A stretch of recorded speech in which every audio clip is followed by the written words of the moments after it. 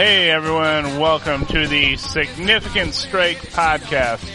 It seems like it's been forever since we did one of these shows, which isn't exactly true because we did one last week, but it was a little bit different. We had a great guest, Brent Primus, but there were no fights, so we're back to doing our regular thing. With me, as always, is the man with the plan, Val Dwyer. How's it going tonight, buddy?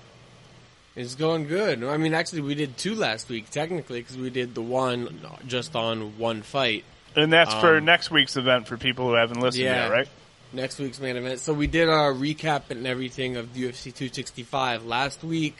I'll just say it again. We went 2-3 for minus 3/4 of a unit, 0.75 units, however you want to say it.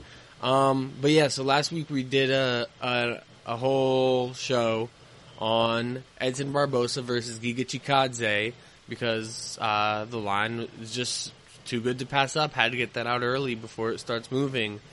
So that's out there if you want to look at that for next week. This week, we're going over a pretty deep card, actually. It is a deep card. I was looking at it, and there's lots of fights I'm interested in here. Yeah. There's only like two that are like a really high level, but there's a bunch that are interesting or have value or both. And then we should talk about, or I'll just say that we're doing a new thing. Sometimes at least, instead of doing a whole episode on an early line, because we can't always do that, because lines shift and move throughout, any given day, any given hour. So sometimes, like this week, we're gonna be putting out lines that we like on the Twitter early. Like on Tuesday, I tweeted one out. I think that was Tuesday. I tweeted one out. So that's the official play. But then we'll still explain it on the podcast as usual. Just we'll have given out the line already. So just keep a lookout on the Twitter for plays. And that's just much easier for our listeners and our fans or whatever we'd like to call them. And for us as well, because there's certain times that, you want to get an early play out, and it's not necessarily easy with all my kids and stuff to schedule in laying down a podcast. So it'll be easier for us and easier for the fans to get to if they follow the Twitter. I hope they all are. And then we'll still discuss the fight and why you wanted to get that line out there quickly when we do the regular show. Yes, sir. Exactly. Okay, we got a lot of fights I know you want to talk about. Like I said, I'm pretty interested in this card, not because there's a lot of names I'm interested in here. Like you said, only a couple of them are really like high-level type stuff right now, but there are some guys I'm watching here. Where do you want to start? We'll start with Ignacio Bahamondes versus Roosevelt Roberts. So, this one's interesting. Well, first of all, we have a number of fighters on this card who the last time they fought was our very first card that we did an episode for. Ignacio Bahamondes is one of them. Yes. Another is Luis Saldana. Another is William Knight. I think there's one more that I'm missing. It's funny because Saldana was on my radar for this fight for sure. Yeah, we'll talk about him for sure. But yeah, Ignacio Bahamondes, he fought John McDessie in his debut, which is a tough debut. We faded him because McDessie was an underdog. McDessie won a split decision, but it didn't really drop Ignacio's standing in my eyes. It was a really good fight against one of the most accurate strikers in UFC history in John McDessie. And John McDessie fought maybe better than he ever has. That was a fight of the night.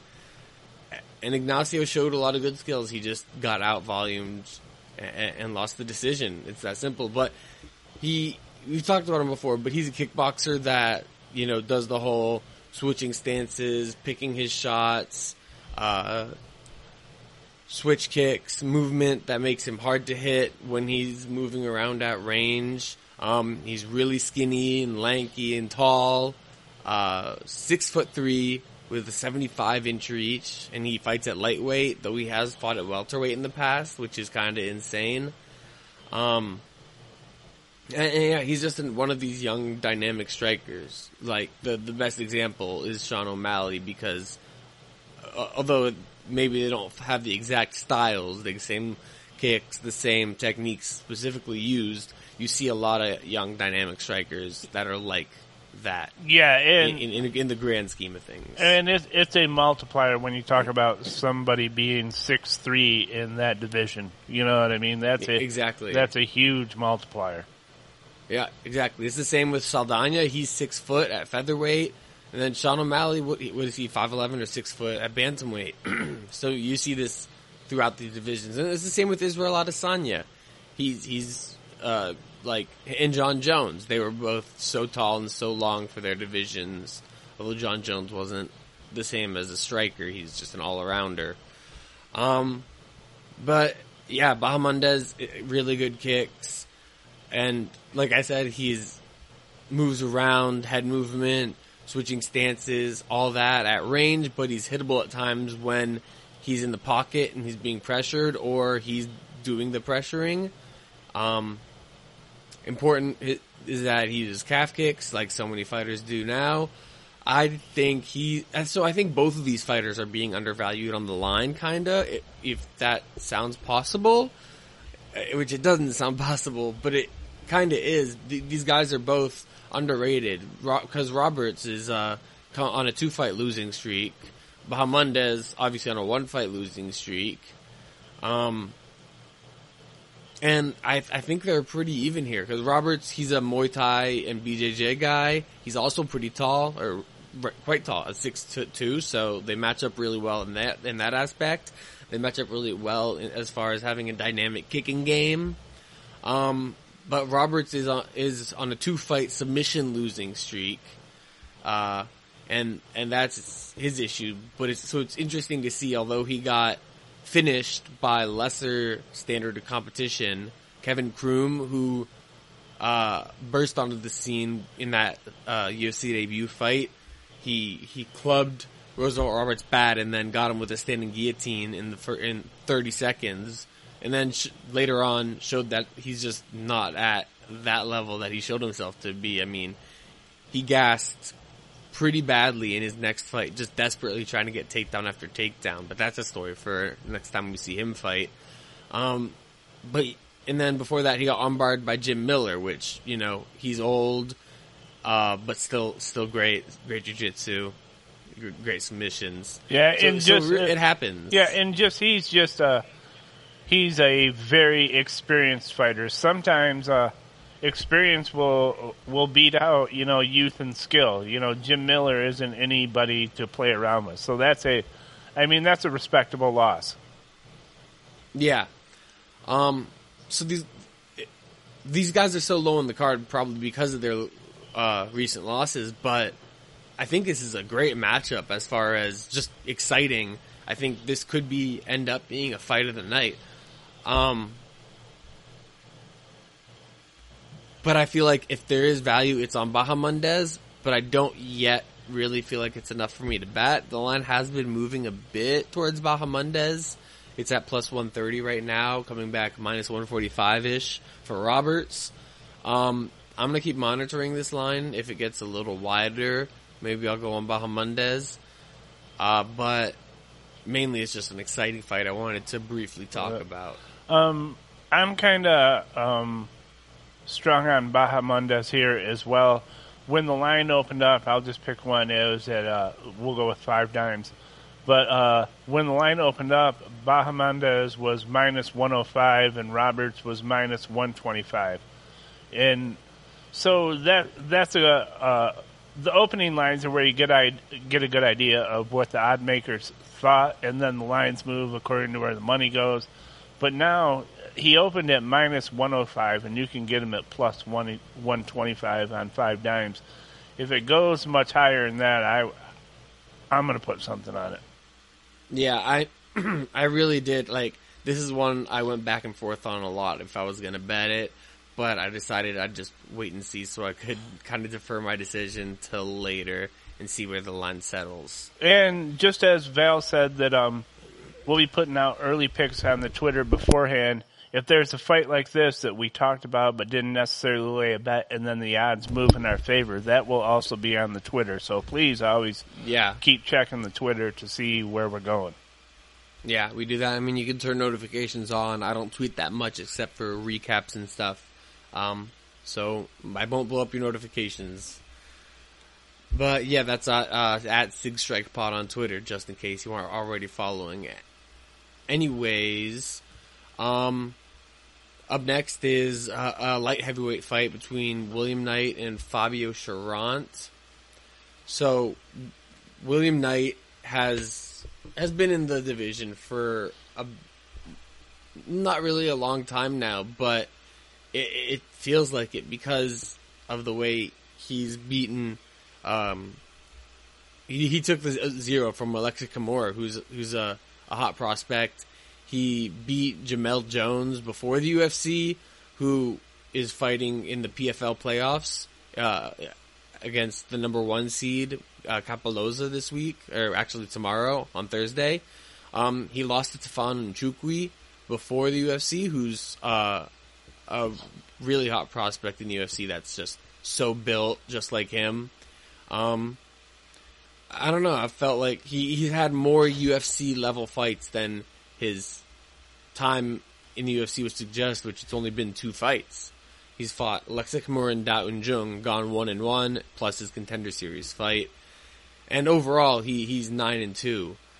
It just feels like he's been around longer. I don't know. Anyway, his opponent, though, has not been around. His opponent lost to the aforementioned Alexis Kimura on the Contender Series in 2019 by knockout. Then went on to become the LFA light heavyweight champion.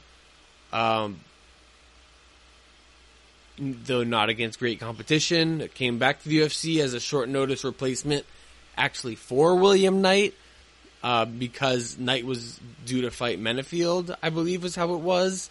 And Knight pulled out or got injured or something, and so then Cherant became the replacement.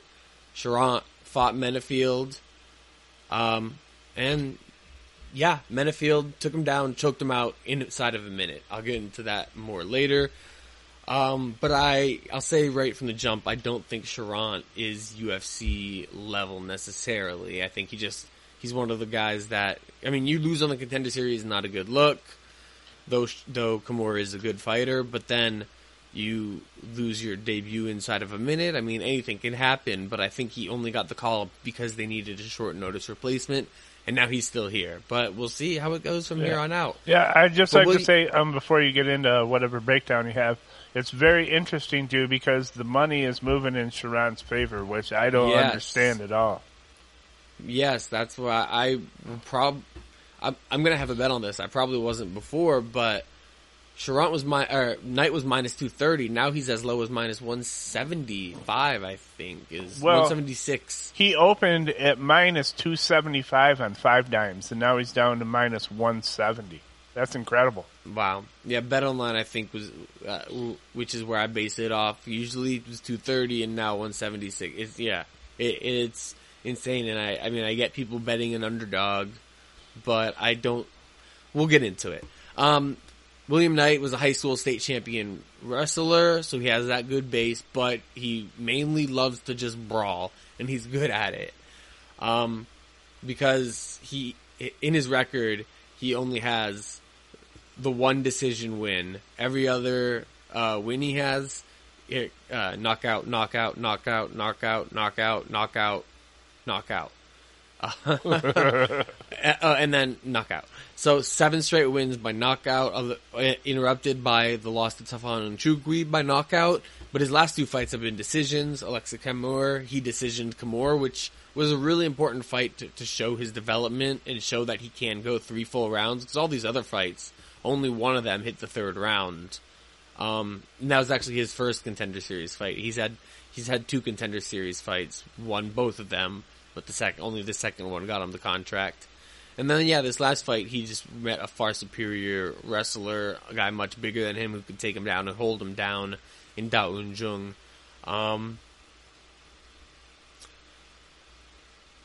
He actually also, he beat Jorgen De Castro, a heavyweight in his amateur MMA career. And I mean, William Knight's 5'10", like I said. That's crazy that he beat a heavyweight in MMA and a UFC level heavyweight at that when they were both amateurs. But then he did lose to Jorgen De Castro in a Muay Thai rules bout. So that's just weird. And he beat Matthew Semmelsberger in his amateur career, who Semmelsberger is a welterweight now. So that just shows you all kinds of crazy things happen on the amateur circuit. But yeah, so he likes low calf kicks and front kicks up the middle. He lands powerful combinations. He's great overhand right, as you'd expect from a brawler built like that, but he does set it up well with his jab. Simple but effective is really how I describe him as far as striking. He lifts his chin up in the air a bit too much sometimes, but he has a strong chin, and Charant isn't a great striker or a knockout artist or anything. I mean, I'm pretty sure all of Charant's finishes are by submission. And then 2 decisions and 5 submissions.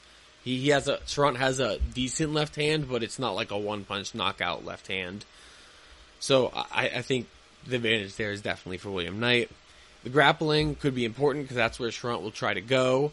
William Knight has decent takedown defense, especially if he doesn't go to the guillotine immediately, which is a problem of his sometimes, but it's only decent. Like, depends on the level of the wrestler. Against Da Un Jung, he was dominated, but against Alexa Kimura, it was more his level. He stuffed every takedown, or reversed them, or got back up, and that's the type of level that this fight's on, maybe lower.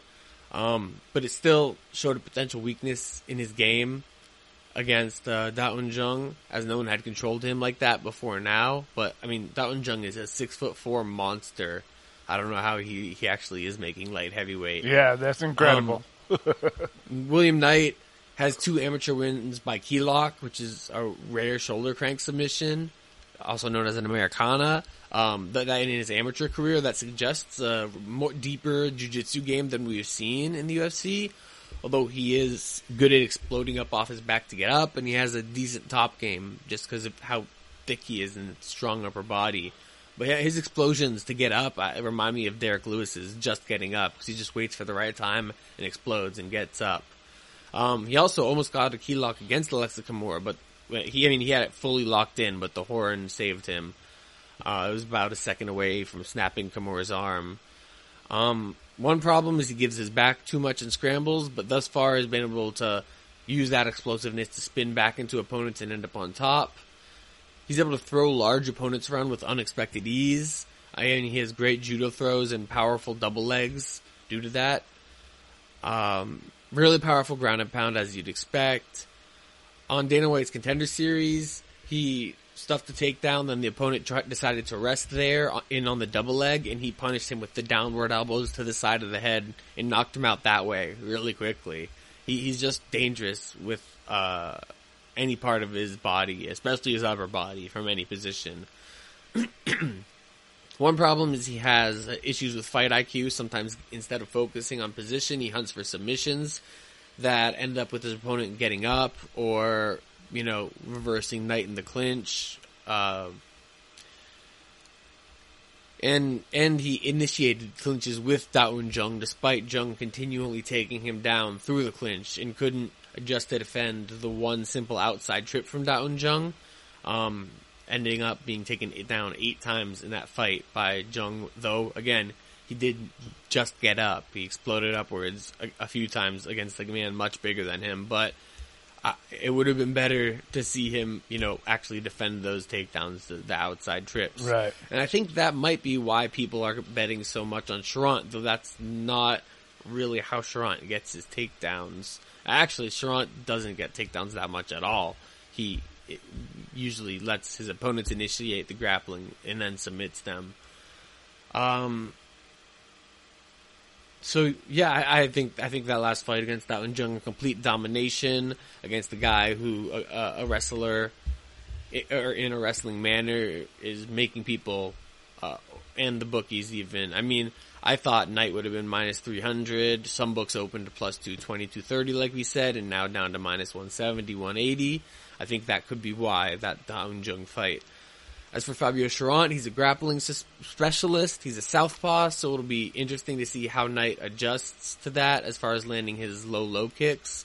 Will he go for the lead leg outside or the rear leg inside low kick? But his finishes, Cherant's finishes are against opponents who are combined 8 and 17 at the time they fought. His first 4 opponents were 0-3, 1-1, 1-5, and 0-0. And then he lost to Alexa Kimura on the Contender Series. Then after that, 2 decision wins against a 2-0 opponent, and then an 18-7 opponent for the vacant LFA light heavyweight title. Those are the 2 best opponents that he beat. He also has a history of missing weight, missing 3 of his last 4 fights, weighing in at 213, 209, and 206.5. Yeah, that's bad. The 209 one was against a middleweight, which was the 2-0 opponent that he faced and decisioned,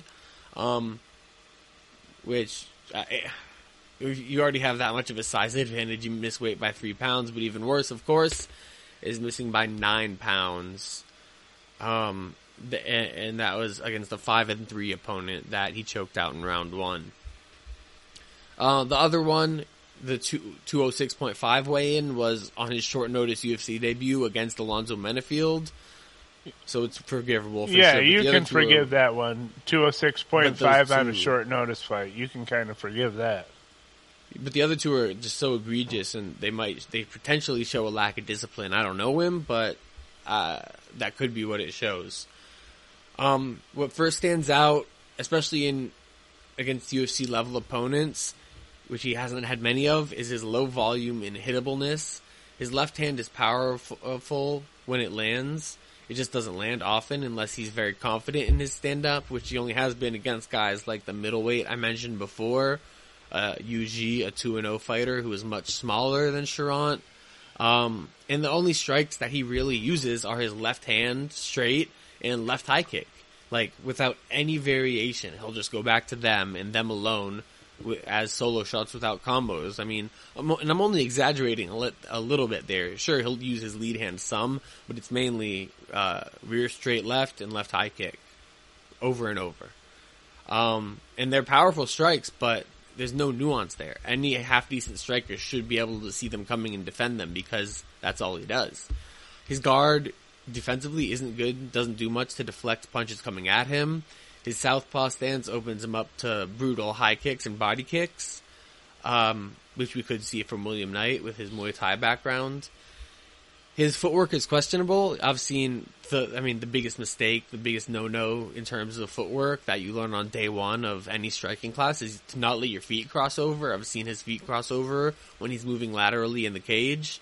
You can never let that happen. Your balance is instantly off. Yeah, that's not just striking, that's wrestling as well. If you cross your feet, then I can push you in the chest and knock you over. I don't even have to use a lot of force.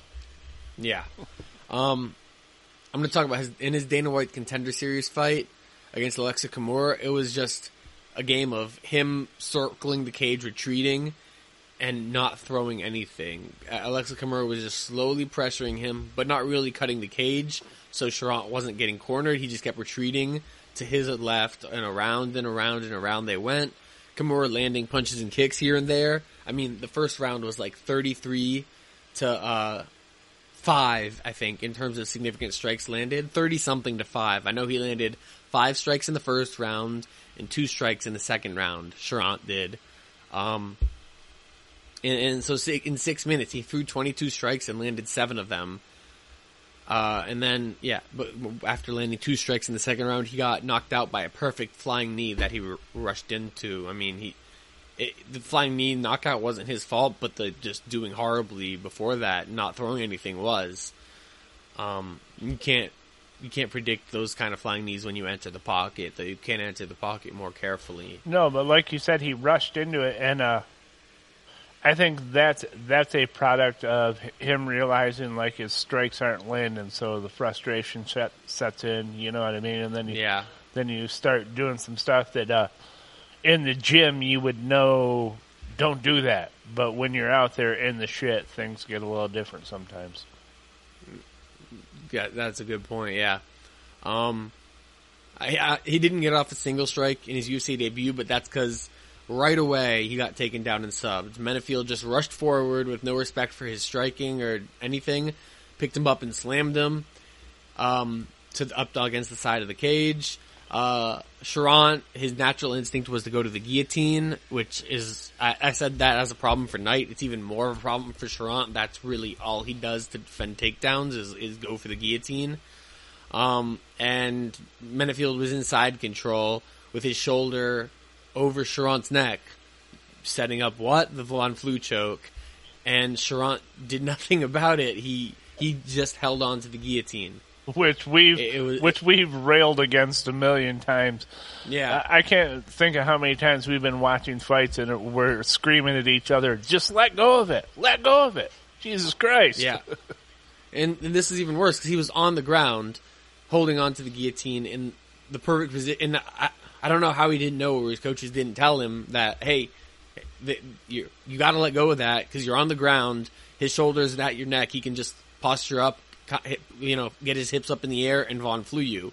And that's what Menifield did. And by the time Charant realized, which he had about 15, 20 seconds to let go of the guillotine, by the time he realized, though, he was being choked out.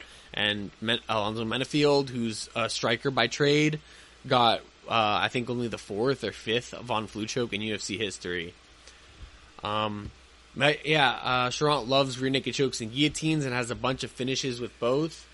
But again, we just talked about it. Selling out on a guillotine is not smart at this level, especially unless you have a dangerous guillotine, which we've talked about this time and time again. Most people don't. They just, especially coming off the regional level, there are guys like Gerald Mearshart, Charles Oliveira, Brian Ortega, and one guy I'm going to talk about further up the card who have dangerous guillotines that I don't mind them going for, but they're also great off their back. But yeah, selling out on it is not going to be smart against an accomplished wrestler and grappler like William Knight. And it seems like his first instinct in defending takedowns is just to go there. In the clinch, I've seen him controlled by a smaller, inexperienced opponent more than he should, which William Knight has said that the clinch is his least favorite part of fighting, but he did have a clinch war with Alexa Kimura for about half of their fight, so it could happen again, and I think William Knight would control him there well. And yeah, despite being a grappler by trade, he doesn't have good takedowns and rarely even attempts them. He only tries to use his ground games when other people take him down. It's like the Brian Ortega problem of, Brian Ortega does shoot takedowns, but he's known for having shit takedowns, but amazing jiu-jitsu and submissions. And having to finish every fight by submission, having to get in the clinch and get a standing guillotine and things like that.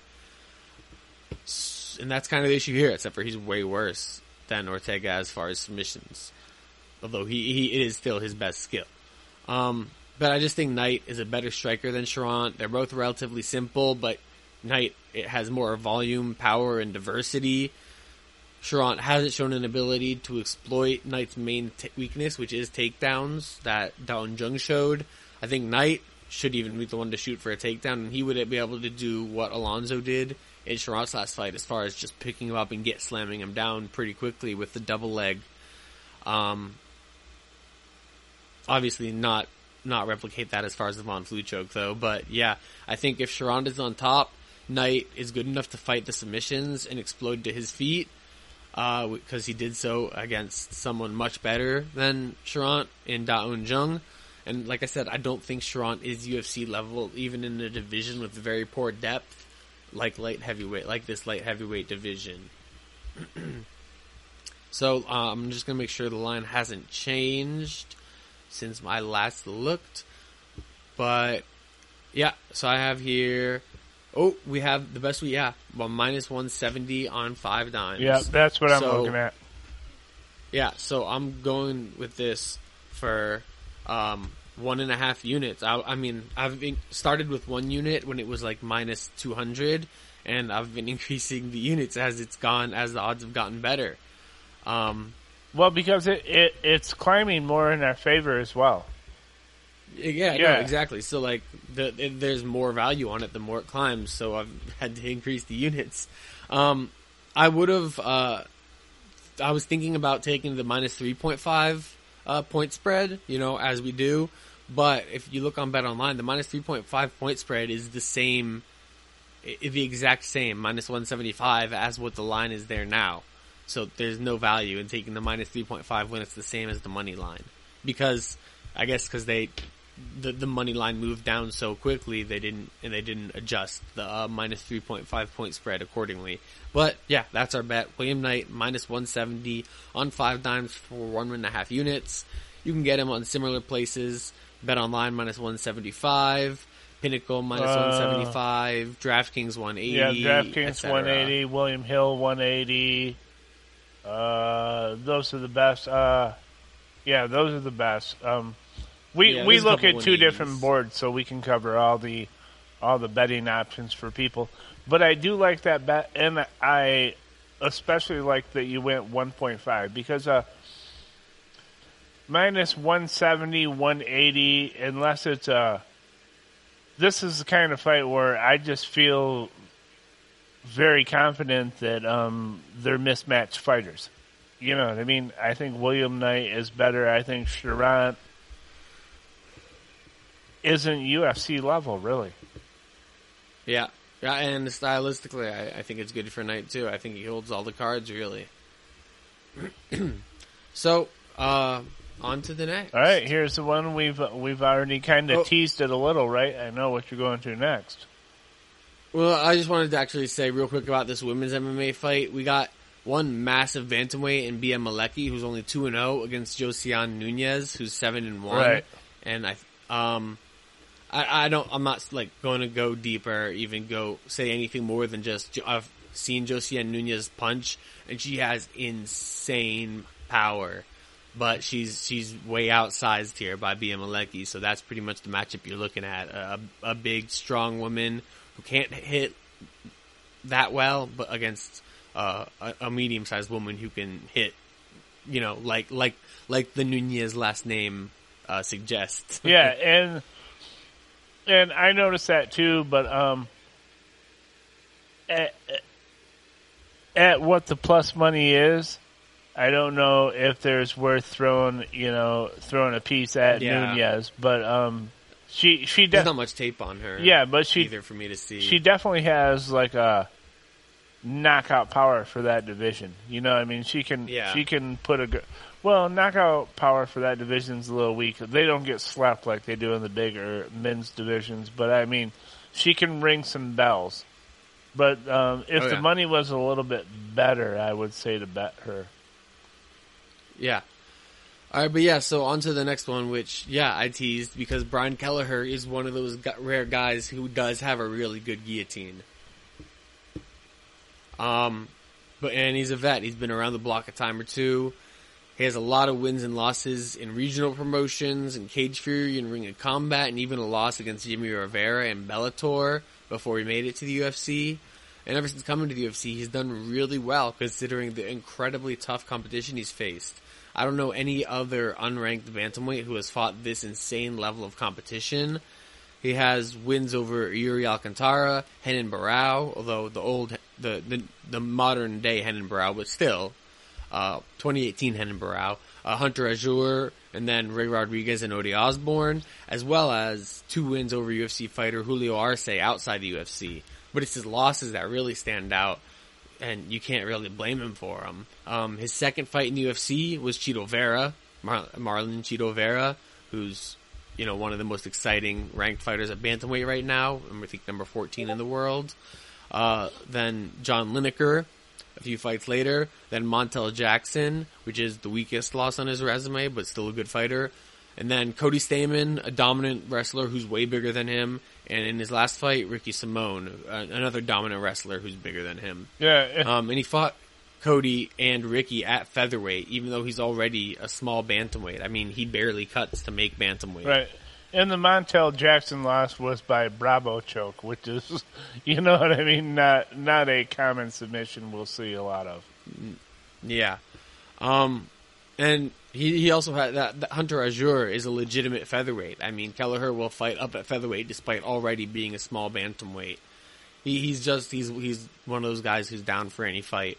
I mean, having a 6-5 UFC record with those opponents is really good, as is the fact that he finished all of his UFC wins except Barao. I mean, he's great submissions, great with the guillotine, as I mentioned.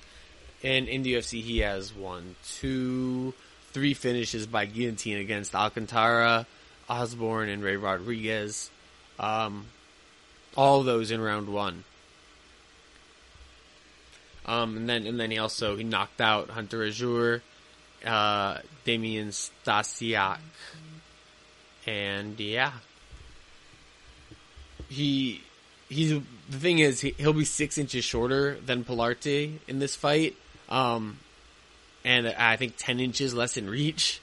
He has nasty chokes, like I said, and he's an underrated striker with good power. But it's going to be hard for him to overcome that reach advantage, even though he's done it before. I think this might be the biggest reach advantage he's faced. I mean, and it's Pilarte is 6 feet tall, like we discussed before about guys who are tall at their division. Although Pilarte isn't a super dynamic striker like those other guys, he's long and he uses his length decently. I'll say he could use it a lot better, but he's more of a jiu-jitsu guy. I wanted to bet Kelleher because I think Kelleher is the far better fighter, but the line and the size threw me off. I think the odds are close to appropriate for this fight because, I mean, we've seen Pilarte slept badly against Journey Newson, who I don't think is UFC level. That was in his last fight. It was overturned because of weed, so we still counted it as a win. And then in his 2 fights before that, he was controlled a good amount despite his jiu-jitsu credentials, and he lost a split decision to Felipe Colares. And on the Contender Series, he got a win over Vince Morales by rear naked choke after losing most of the whole fight before that. Before the fight before that, he beat Adrian Yanez in LFA, our boy Adrian Yanez. So he's a tough one to kind of get a read on, I think. And that Yanez tape, I couldn't find it anywhere. So did he get did Morales get slapped in that win on the Contender Series, because that's listed as a technical submission? I don't know why it's listed. I don't know. No, I don't think so. It was just maybe he went out, but it was just a normal submission. Yeah, well, I'm not taking away from it, but I always notice when they list it as technical, that means that, to me, that means he didn't tap. He probably just went out. Yeah, I'm trying to remember. I watched this fight like 2 days ago. I don't know. It's not that big a deal. I think there's a bit of an edge in Kelleher just because he's the better striker, and I don't think that Pilarte's going to be able to grapple him well. And I think if Pilarte could get guillotined by shooting in, but the line there's not enough edge here. I think it could be maybe minus 200, but it doesn't. Kelleher's minus 170-ish. 175, I think, really is where you can get him most places, and that's just not enough of an edge for me here. Yeah, I do look for Kelleher to just close the distance and go for the grappling, because obviously he's facing a huge reach advantage and height advantage.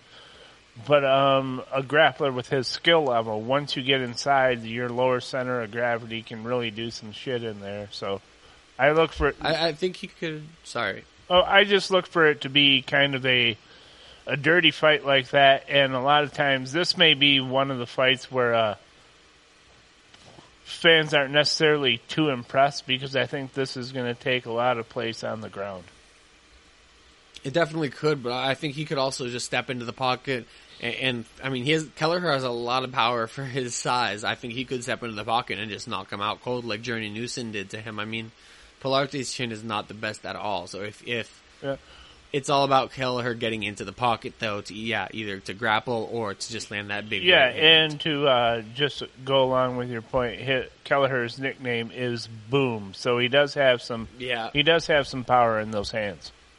For sure. I mean, 5 of his 6 wins are like I said, the only one that he didn't finish was Henan Barao. Kelleher is plus 125 to win inside the distance, but it's just not enough edge for me. No, a little outside the All range. right. So on to the next, we have Austin Lingo versus Luis Saldana. Yeah, I'm excited to see Saldana fight.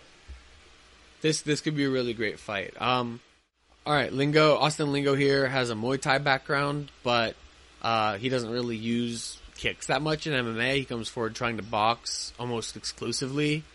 But he comes out firing hard from the get-go. In his own words, he's most dangerous in the first 3 punches, which is only a slight exaggeration, as his cardio will be fine for a round or so, but past that, he slows down noticeably and starts breathing very heavy. His resume includes 5 first-round finishes, 4 of them inside 40 seconds, but if it gets past that early stage thus far, he hasn't found a finish. He utilizes constant but simplistic forward pressure, and has good power, especially early on again. Notably, has a good overhand right and a lead left hook. He has a solid chin, but he uses it too much, not getting his head on the center line when he moves forward and throws his strikes. In his UFC debut, he fought Yusuf Zalal, a similar fighter to Luis Saldana, in that they're both lanky, dynamic strikers. Though Zalal probably has better footwork, and the footwork of Zalal gave him a lot of trouble, moving laterally constantly. Lingo just kept coming forward, but just missing constantly as Zalal would get off the fence, circle out, dart in, attack, get back out again, and just tuned him up over the course of 15 minutes. At times, Lingo did have him corralled near the cage, but he was chasing. He wasn't cutting the cage, and didn't close off the exit for Zalal with hooks or round kicks. He would just throw big punches overhand that missed every time, or he tried to clinch, which he did a few times, but Yusuf has good jiu-jitsu, and he was able to get out of that.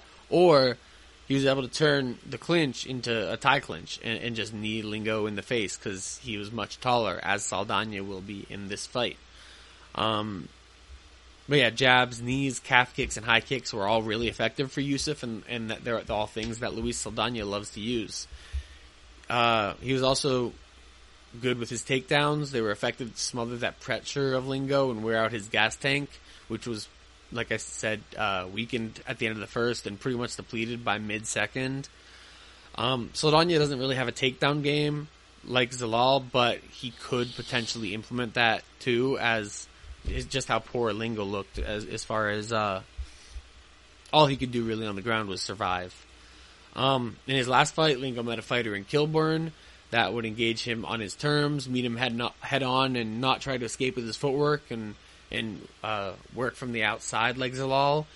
Kilburn's not UFC level, and B, he got knocked down inside 20 seconds. Lingo was great at leading with the jab and timing the right hand over the top of his opponent's jab to repeatedly land his best power shot, either an overhand or a straight right. And that was really the story of the fight. Kilburn tried to wrestle and got in deep often, but just couldn't finish his takedowns, although Lingo's takedown defense was better. Though it's like, you look at it as, it's better because it was a worse fighter, or he actually got better, though the reality is probably it's a bit of both. I do still think it's a weak point in his game, though. I think he lacks defensive wrestling fundamentals to a certain extent. Single legs are easy to finish on him, as he doesn't have the muscle memory instilled in him to get the whizzer and shove the head. He grabs guillotines too much, like Charant, we mentioned before, instead of defending. He's better at defending double legs, but not much. His forward pressure also makes him an easy target to change levels on as he's coming forward. Just reactively plant your feet and take him down using his momentum entirely against him. And he's basically a non-threat off his back. He doesn't have the flexibility for a dangerous guard and struggles to get back to his feet. He's not good in scrambles. He has 2 subs in his career. One was with that guillotine that I mentioned against the low-level guy, and another was a club and sub rear naked choke on a, club and sub means you hurt the opponent and then you choke them out. Yeah, so both low level opponents, I mean, especially the guillotine, it was against the guy who was just 1 and 2, so he's not really a submission threat. Luis Saldana, he's been doing boxing and kickboxing since he was literally a child. His first boxing match, not like started training, but his first official match, exhibition anyway, was at the age of 8 years old. He's really dynamic, switch stance kickboxer, tall and long. He'll have a 3-inch reach advantage here. Great footwork, great distance management, fast-handed kick speed, has a very sharp jab that helps with maintaining that distance, and I look for him to, pop that jab into Lingo's face repeatedly as Lingo tries to close the distance. He utilizes calf kicks from closed stance and front kicks to the belly from open stance, digs to the body with hooks, and blasts it with powerful round kicks from open stance. He's good at creating openings for his high kicks with his punches, like 1-2 high kick, the Rob Whittaker special. He uses his lead hook to hit advancing opponents, but he needs to shorten it. It's too wide and sloppy right now. It needs to be sharper and shorter to be more effective. But he just has a very diverse set of striking weapons in his toolbox, unlike Lingo. One weakness is his propensity, which you see a lot with these dynamic, long strikers, young strikers especially, for leaving his hand low around his stomach, at any range, being overconfident in his speed advantage. But his head movement and ability to glide out of the way is good, and when he does get hit, he rolls with the punch as well. So even when they're landing, it's not with maximum, devastating knockout power.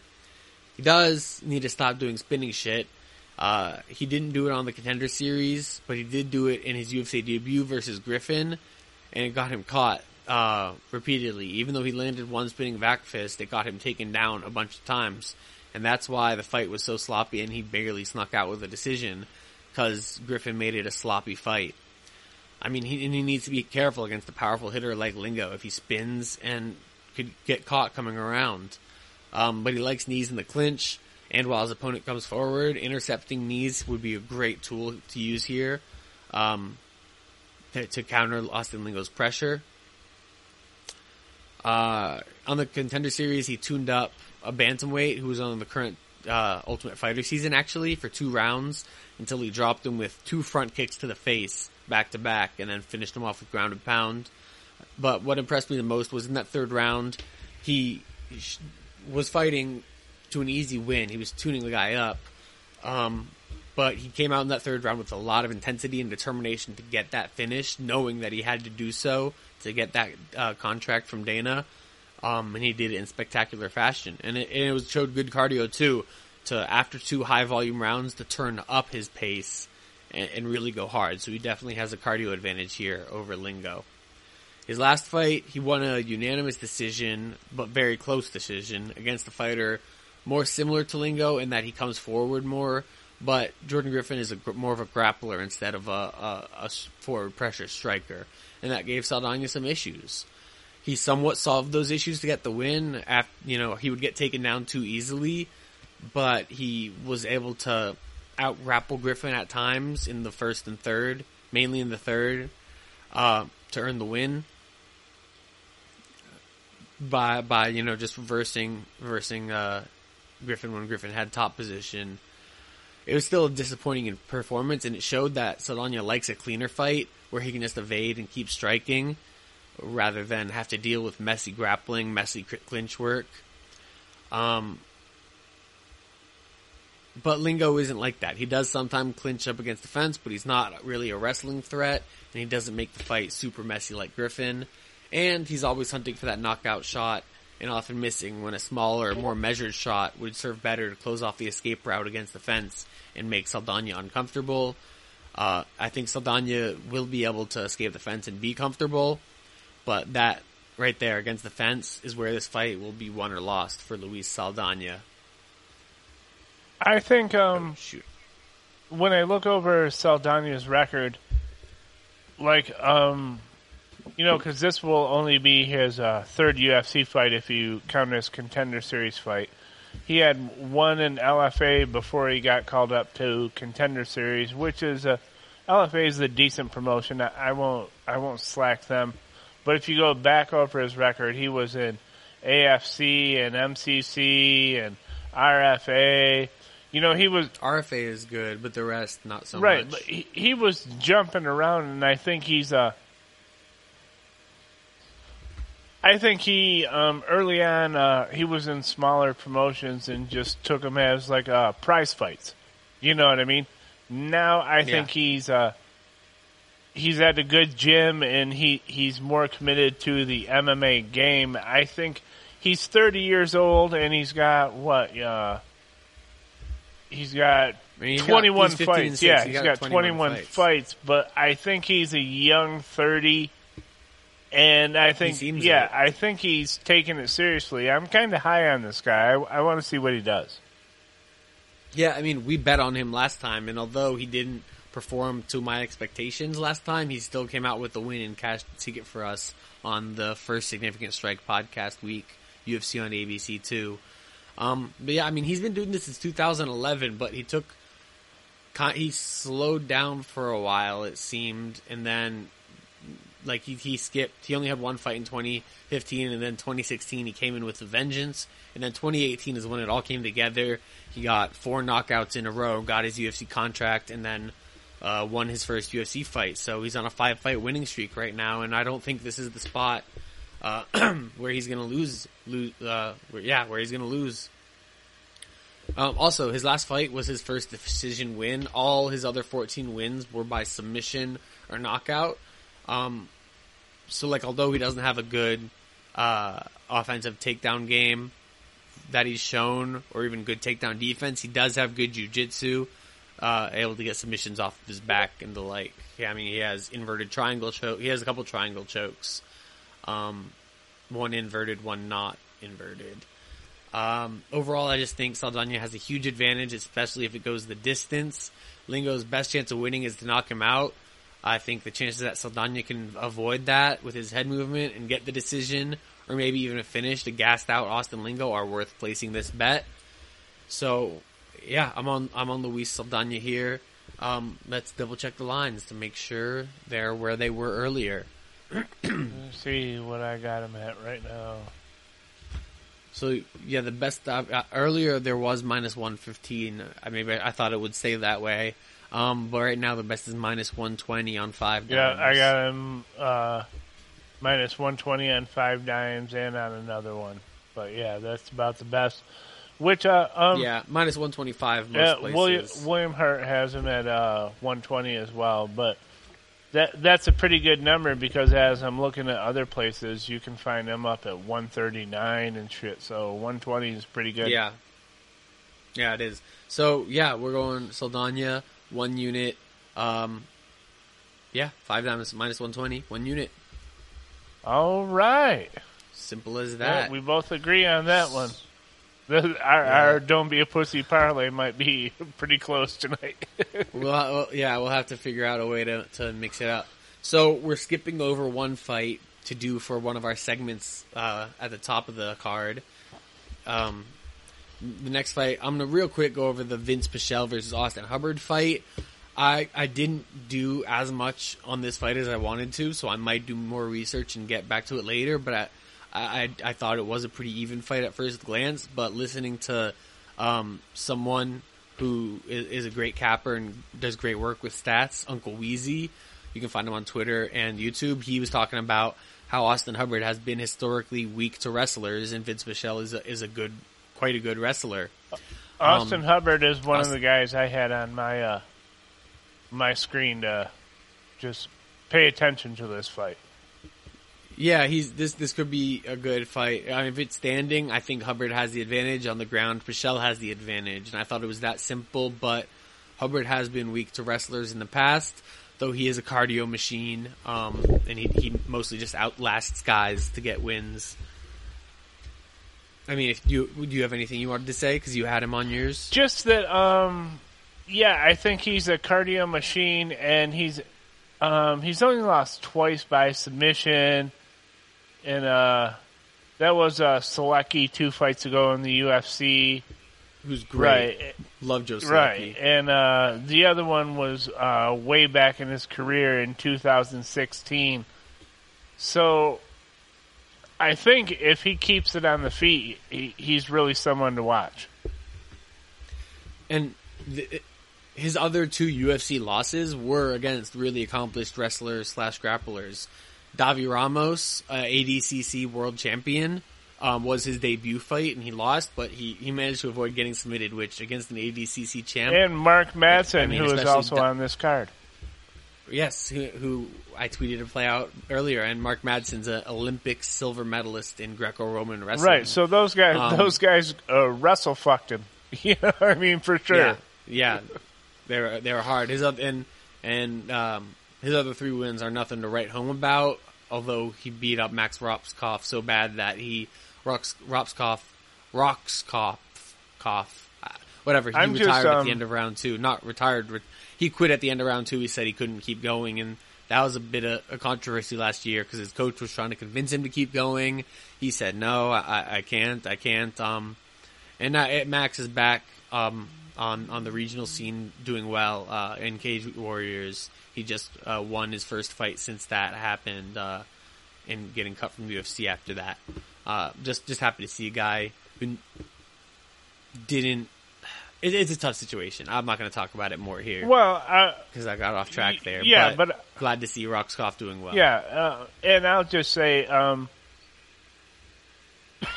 some people may not like it or whatever. You can say whatever, but if you go 2 full rounds and you're like, I got nothing left in the tank, and you're just honest, I mean, that takes some humility and some honesty.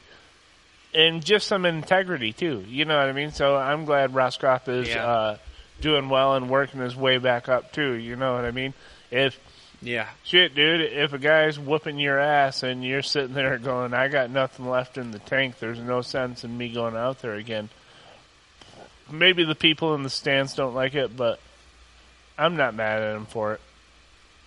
Yeah, I mean, we see it in boxing more where coaches throw in the towel, but in the UFC you will almost never see a coach throw in the towel on his fighter.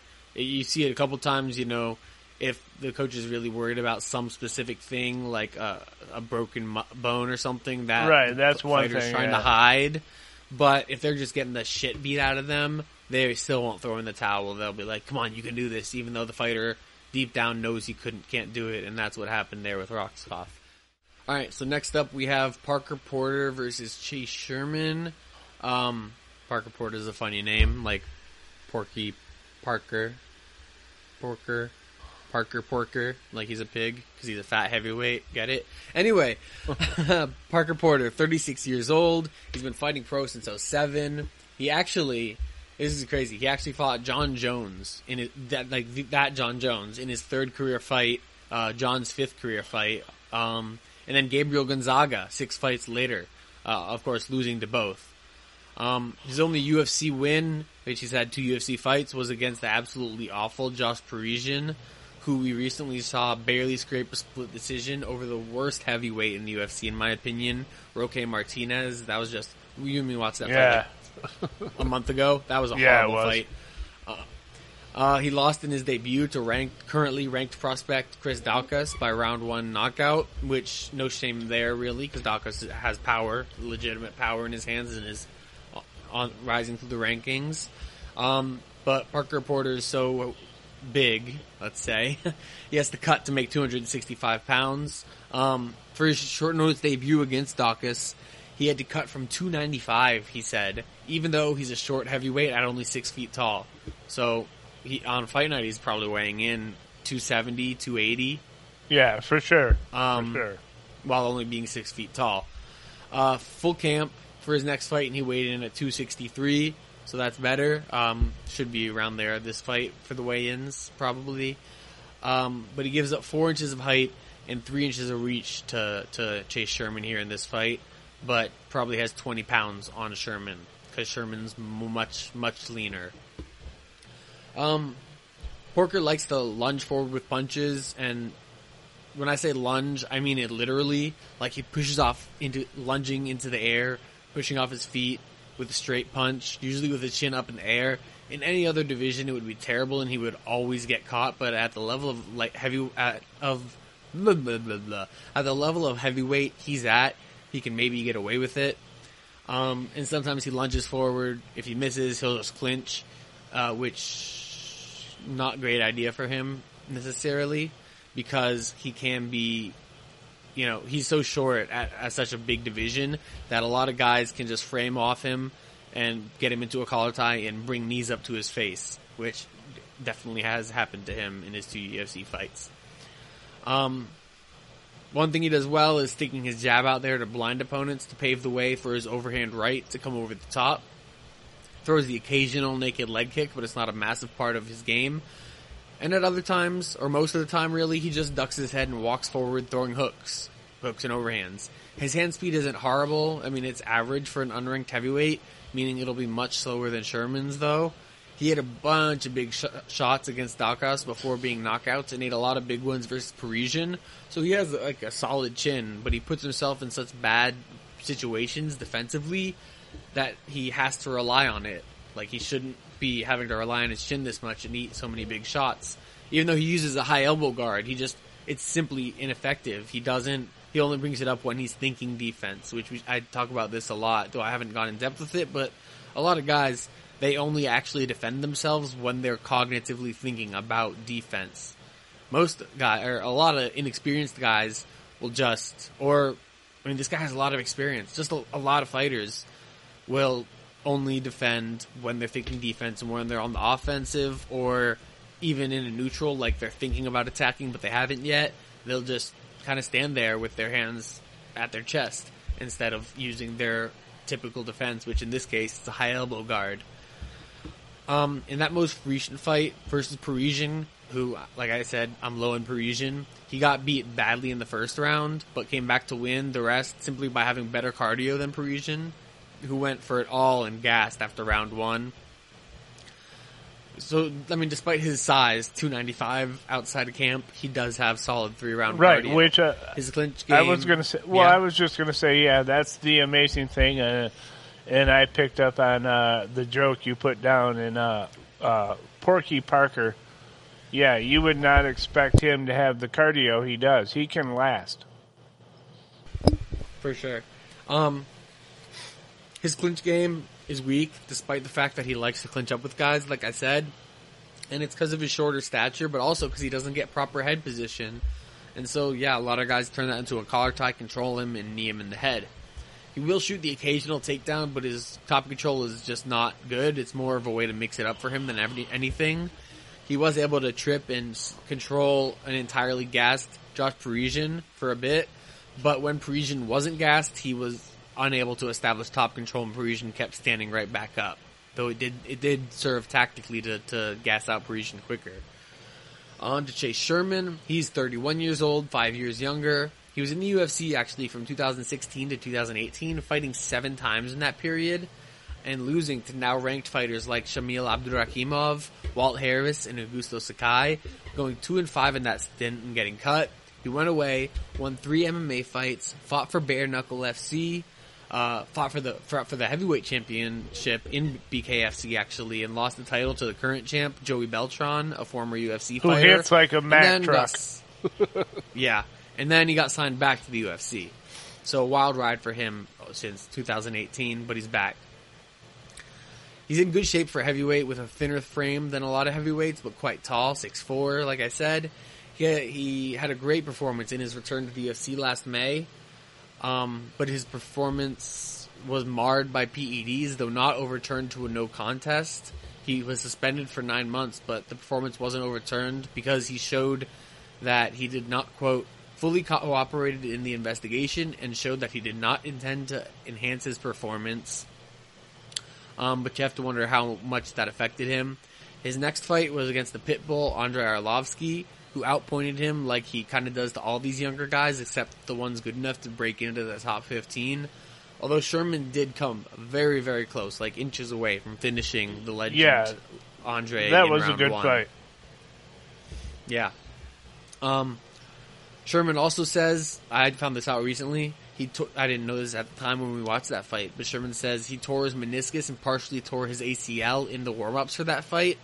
I mean, that has to be taken with a grain of salt because fighters make all kinds of excuses, but it could be true for sure, and it could have been a huge factor in that fight, especially considering the way he won the first round and then kind of declined as the fight went on. When usually he does have good cardio. He has really good low kicks, calf kicks, and occasionally switches it up with inside low kicks. And what I especially like is him using constant hip feints to make sure his kicks can land unchecked and with his opponent's weight forward or at least evenly distributed so it does the most possible damage to that calf.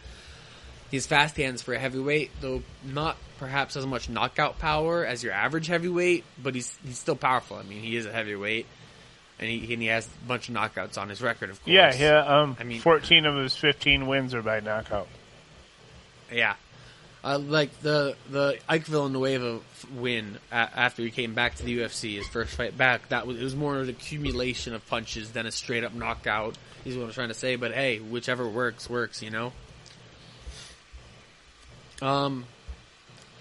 But more importantly for him, he throws a lot of volume. He lands 6 significant strikes per minute, which is the second most ever by a UFC heavyweight with more than 5 fights, or 5 or more fights. Per Numbers MMA, he's only after the legend, one of the GOATs, Cain Velasquez, who has like 6.5 per minute. The top 10 list is rounded out at like 4.7. Most heavyweights are averaging like 3 to 4 significant strikes per minute, so he's doubling up on a lot of heavyweights here. He has a good jab using his 78-inch reach well. He's good with combos. He likes to tease his jab non-committally a bunch and then throw the 1-2 or 2-3 combos to start. And then over time extends his combos, as the fight progresses. He also works his leg kicks in at the end of combinations frequently, which I love. His check lead hook is sharp on the counter, which could be important to catch Parker Porter rushing forward because, like I said, he lunges forward. He works the body with his boxing from time to time very well. And he is good in the collar tie with knees and elbows when the opponent steps into the pocket. Again, a stylistic advantage he has over the shorter Parker Porter. And he doesn't typically wrestle offensively, but he has solid takedown defense. I think he has like a 77% UFC takedown defense. Although it hasn't been tested in his current run. In his older run, though, it was. Overall, I think Porter is near the bottom end of this heavyweight division.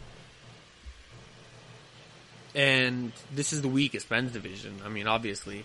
Chase Sherman is the opposite. He's nearer the top 15 than he is the bottom. And he has an athleticism advantage, a massive one, a reach advantage, a slight cardio advantage, a massive speed advantage, and just an overall striking and clinch advantage.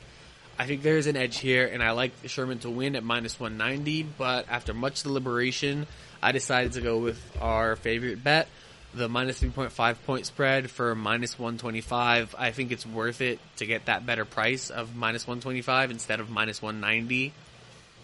I mean, a finish is likely in this one, but if there isn't finish, I see Sherman having too much speed and volume and cardio for Porter to really win rounds off of him. I just think Sherman's better by that much that it's justified to take the point spread here. So yeah, that's the bet. Bet online, minus 3.5 point spread for minus 125. What do you think? Well, I was going to say interesting things. He's had 4 fights go to decision, Sherman has. And he's lost 3 of the ones that go to decision. He's been KO'd 4 times, but the caveat to that is 11 of his fights have all ended in the first round. So the action's going to be quick. I think he's much faster. He comes in at about 250, so he doesn't really have to cut weight. He comes in basically at his walking around weight. He doesn't have to cut weight. Porky Parker is going to have to cut weight, but as we said, he's shown some cardio to go 3 rounds. But I really look for this to be. It's going to be a war. This could be fight of the night, even if it ends in the first round. These guys are going to come out swinging. Is how I see it. All right. Do they do that? I won't try to change your mind. I just see it the opposite way. Do they do that? Can they? Do we ever get fight of the night from a first round finish? Oh yeah, Vincente Luque versus Tyron Woodley was fight of the night. It definitely happens if it's a crazy as hell first round. I think if it goes out of the first round, then your bet's right on. You know what I mean? I think the first round of this fight is going to be fucking crazy. Yeah, I mean, we shall see. All right. There's our one disagreement for the night. We never plan them, but they always come up. Yeah. That's that. So, on to the next. This is the bet I tweeted out beforehand. It's on Clay Guida versus Marco Madsen. And Soft is going to talk a bit about Clay Guida for us. Well, I just want to say, I've been watching this sport since the first UFC. You know, when it was pay-per-view, it was $9.99. It was a pay-per-view event, and they filmed it. You know, it was like a tournament fight happening right now or whatever. But that's just speaking about my history. Clay Guida is one of these guys that's been around forever. I like these old fighters. He's definitely past his prime. He's 39 years old now, but he's still relevant enough in the division that he keeps his contract. One of the things that I think is unique about him, and Val and I have discussed this before, is he has a crazy style of movement, like the only other two people that are close, and they're all a little bit different, but Frankie Edgar, Dominic Cruz, and Clay Guida. And those guys... Dillashaw a bit too, yeah. He has some Cruz-type moves to him. But the funny thing is all those guys are really wrestlers first, and they have this really unique striking style, the way they move in and out, and the way they circle. You know, a lot of times they don't necessarily back in and out. They just, like they're standing on a 360-degree circle, and they just twist on that circle and make you miss that way. He's a hell of a guy. What's his nickname? The Carpenter. Yeah, the Carpenter. But I think he's past his prime, but I don't think you can ever count him out, because fighting a guy like him or Cruz or Edgar, you don't even know till you get in there, because you can't really, there's not people that you can spar and train with that move that way and react the way they do, you know. So I'm just a big fan of Clay Guida. Also, another reason I'm a huge fan is because he's a powerhouse. He's got 56 pro fights. You know what I mean? Not too many people get to that. 56 pro fights. You know, he's a man's man. I love Clay Guida, and I'm very excited for this fight. Yeah. So, yeah, and the main thing about Clay is footwork and his cardio. He's the pace king of the UFC, or one of them. Yeah, at 39 years old, he still does it. Yeah, he still does. I mean, he's lost a step or two, but he still has the cardio to set a high pace for 3 rounds. The only guy to outpace him anytime recently was Bobby Green, and Bobby Green, I mean, we discussed that 2 weeks ago. But I mean, he has had he's had such an up and down run of late. His only 4 wins lately, I mean, lately being since 2017, are Eric Koch, Joe Lozon, BJ Penn, and Michael Johnson, all far past their prime. Yeah, all guys from his era when they were all... He's lost to Charles Oliveira, Jim Miller, another old guy, and Bobby Green. Yeah, all those guys he beat, like Lozon and BJ Penn. Going back further, I mean, it's loss, win, loss. Yeah, but if you look back at his career though, and it's like a who's who in the division of who this guy's fought. You know, win or lose. You know, Gilbert Melendez, Chad Mendez, Tyson Griffin. He has wins over RDA and Anthony Pettis and Nate Diaz. I'm pretty high on Madsen. I think he's a great fighter, but I just love Clay Guida. I love the old school guys, and Jesus Christ, if I was that active and that much of a badass at 39, I would certainly be proud of myself. I hope he does well. Yeah.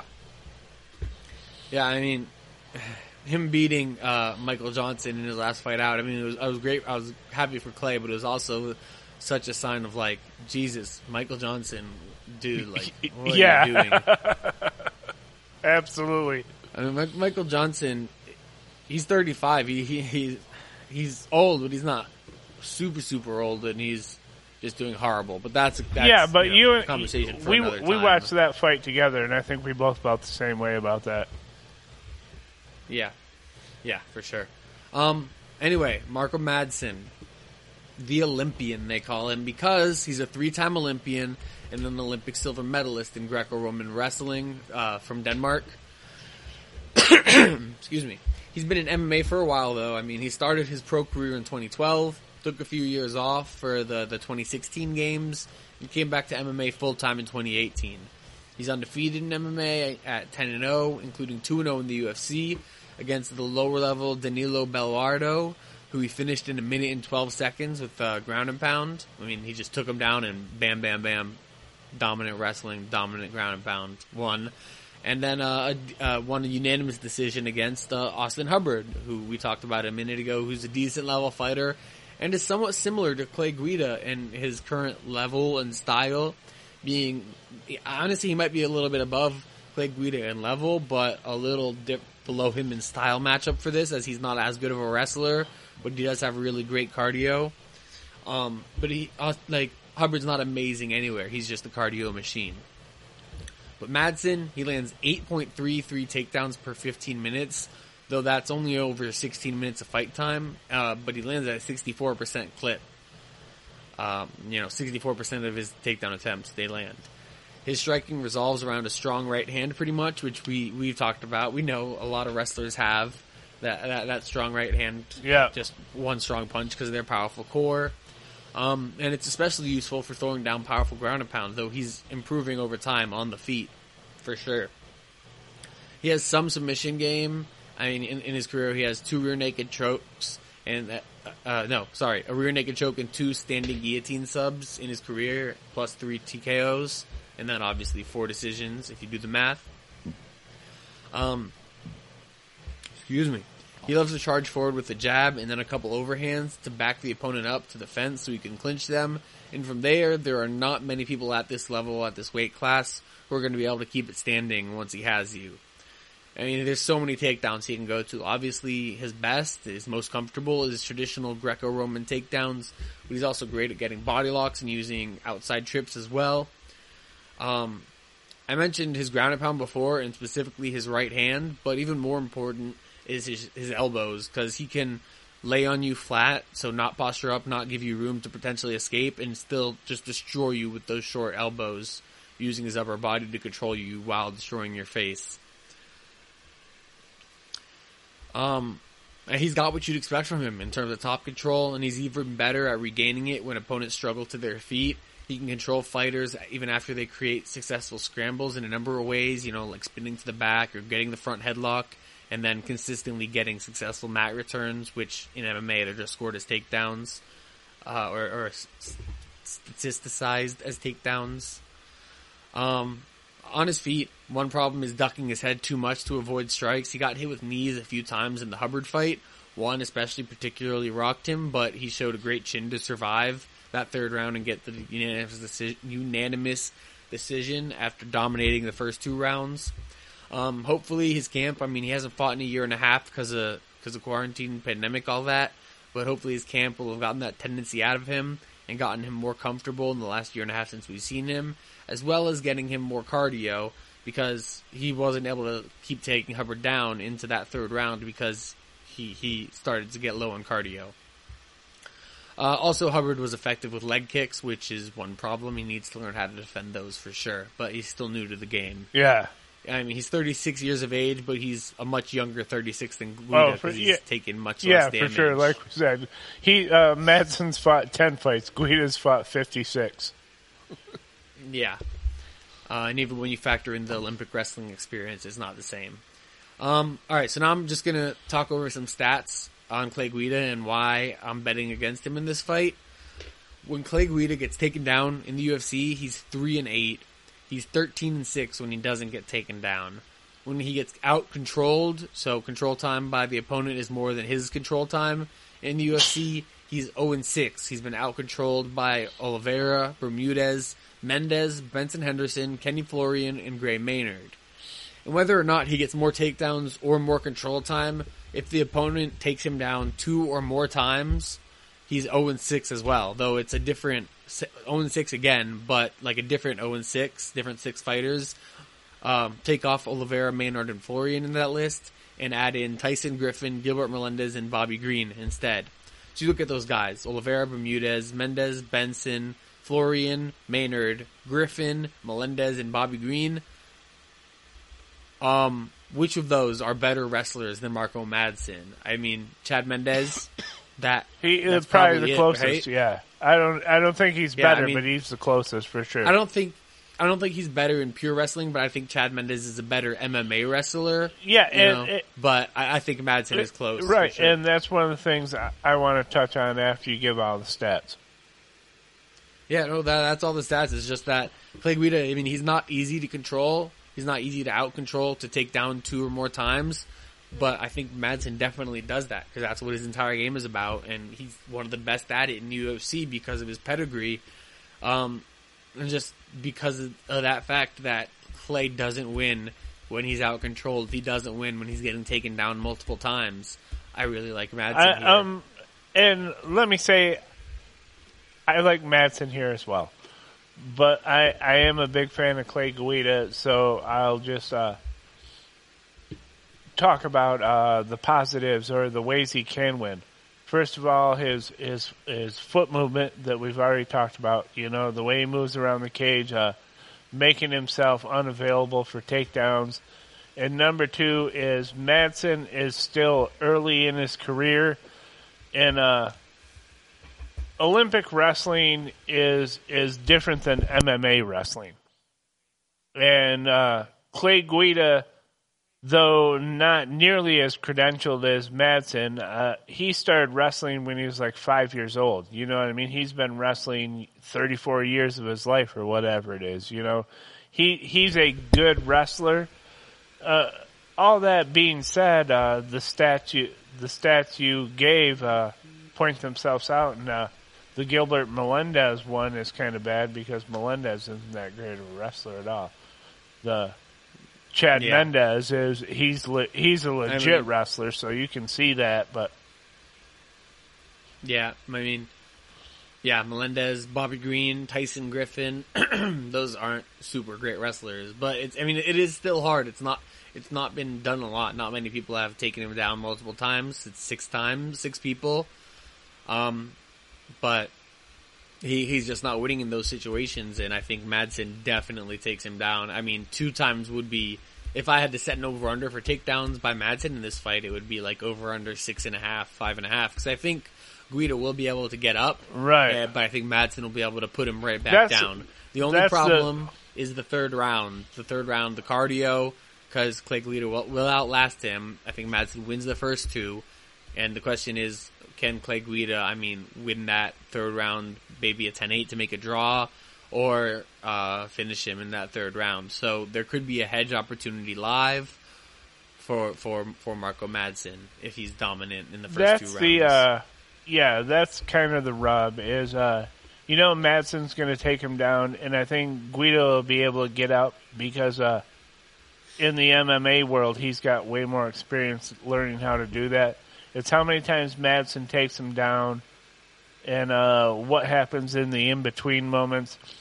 Clay's got to be towards the end of his contract. I can't believe the UFC will sign him for another one. I would like to see him go out on a win, but if you're telling me I have $50 to spend right now, I'm putting it on Madsen, really. That's big coming from Yusuf. That's big coming from Yeah, you, I sure. love a fan Clay. of his. I do, but I mean, I got to be honest and real with the people that listen. All right, so that was the co-main event of the evening. So why do we still have two more fights to discuss? Because up next is the people's main event of the evening, Which is going to be a regular segment. We're going to figure out how to do it, but we've decided that a lot of times the best fight on the card is not the headliner. So we're gonna start doing this, but yeah, this is the people's main event. So yeah, I'm treating this as the co-main event right now. And then I'll discuss the regular main event afterwards. But it's Brandon Royval versus Alexandre Pantoja. I mean, anyone who knows me should have been able to know that this was going to be my pick for my favorite fight. I mean, it's two BJJ black belts who love to brawl. I think this is going to be fight of the night, really. I mean, there's a couple other contestants, but these guys are going to go to war. And it's going to be a blur because they're flyweights. Brandon Royval, for a flyweight, he's a super prolific finisher. He's really tall in this division too. I mean, he's 5'9". He has a 70.5-inch reach, which UFC lists him as 68-inch reach, which is definitely not true because they list Brandon Moreno as 69-inch reach, and in the Moreno versus Royval fight, Royval clearly had a longer reach. I mean, the UFC stats are all messed up. I mean, they had Jairzinho Rozenstruik the same height as Cyril Gane. Anyway, I digress. He's 4 inches taller and has a 2.5-inch reach advantage over Pantoja. He's a young up-and-comer with great jiu-jitsu, 28 years old. He's just an absolute madman on the feet. He only has one decision win in his career, the rest by finish, mostly by submission, and is burst into the title picture at flyweight by coming over after being the LFA flyweight champ in submitting Tim Elliott in a short notice, 1 week short notice opportunity, and then submitting Kai Kara France right after that. Both of those were earned each man fight of the night bonuses. Yeah, the Kai Kara France fight was a big win, dude. That was good. Yeah, that was, and it was absolute insanity as long as it lasted. It's just like a round and a half. And then in what turned out to be a title eliminator last November, he lost to current champ Brandon Moreno. It was a competitive fight, though, that was lost due to him dislocating his shoulder badly at the end of round one, and Moreno ground and pounded him, and the ref stopped it, and then everyone noticed, oh, his shoulder's dislocated.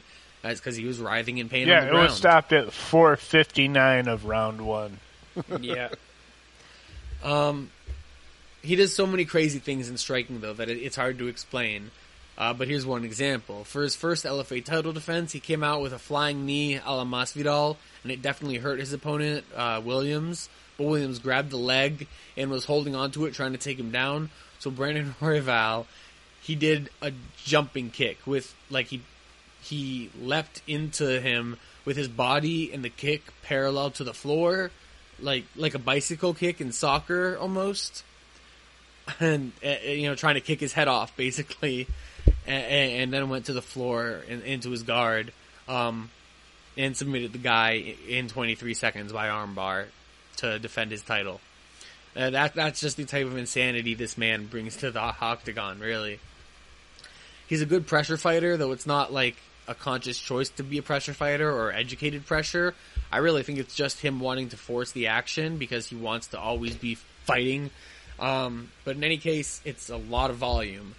And he had experienced kickboxer and city kickboxing prospect Kai Kara France on his bicycle for most of the fight, just backing up, as long as it was on the feet anyways. And he keeps that up almost constantly. He has great cardio and sets a very high pace, throwing a lot of volume. He uses his reach well, pumping out the jab non-committally to manage range or to close distance, whichever one he wants, and kicking a lot from that range, or forcing his way in to pressure with the double jab. I mean, whichever thing he wants to do, he can accomplish by using that jab.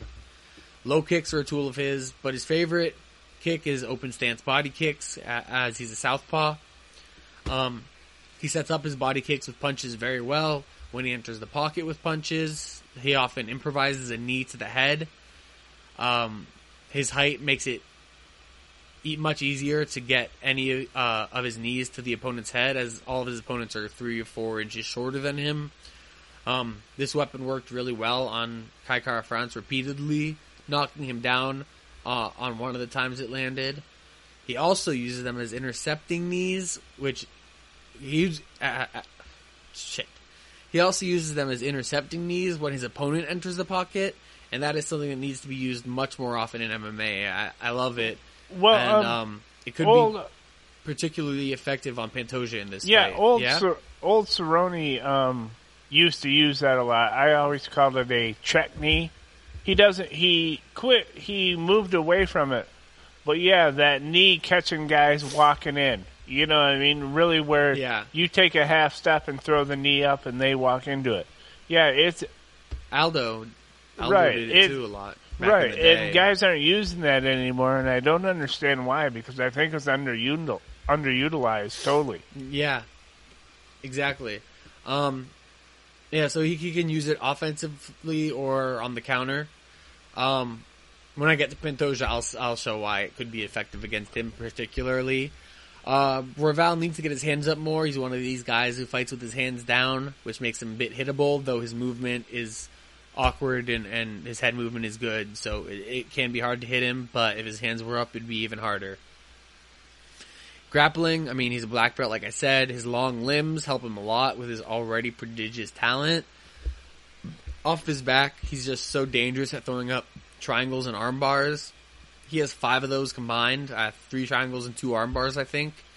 And, I mean, we've talked before about other ways long limbs help you in grappling, like being able to sink hooks in when you take someone's back.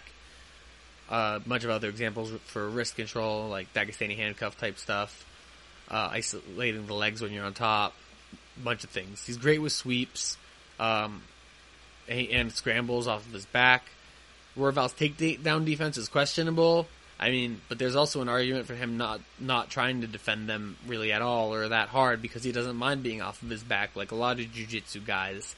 This is apparent versus Tim Elliott, who's a prolific wrestler who controlled him at times and got him down with ease, but Royval kept getting back up, kept throwing up subs. And when he would get back up, he showed his explosiveness. He really explodes up when he gets up. Though he can also, set up sweeps, like I said. And then in round 2, Royval outlasted Elliott and submitted him as Elliott just kept trying to take him down. He's good at rolling from position to position ahead of or with opponents, like a lot of jiu-jitsu guys. I mean, all of them should be if you're a black belt. Main problem of his in the ground game is he thinks submission over position sometimes. And he's really got to improve that mental aspect of his game. I think that's, and he also has a good rubber guard. He was really close to getting a go-go plata. I mean, he had the foot under the chin, and then right afterwards he was close to getting an omoplata versus Kai Kara-France. Just something to note. As for Pantoja, he's been an important part of this division for a long time. He's 31 years old, either close to the end of his prime or just past it. And we like Pantoja. Yeah. That's why this is the people's main event. Yeah, I love both of these. Love both of these guys. I think Pantoja is the more technical fighter in this fight, but he's not as physically skilled or necessarily as violent, not as explosive as Brandon Royval. His main accolade is beating Brandon Moreno twice, actually, if you include the time he choked out the champ on The Ultimate Fighter, which is the only time Moreno has ever been stopped exhibition or official match. Pantoja himself has never been stopped. But we have to say that was back in the old days when before Moreno got cut, came back, new and improved, and won the title. But Pantoja is on a 2-2 run at the moment, though he's only lost to the current number 1 and number 2 contenders, Deiveson Figueiredo and Askar Askarov, both by decision. But while beating Matt Schnell and Manel Cape, 2 underachieving flyweights.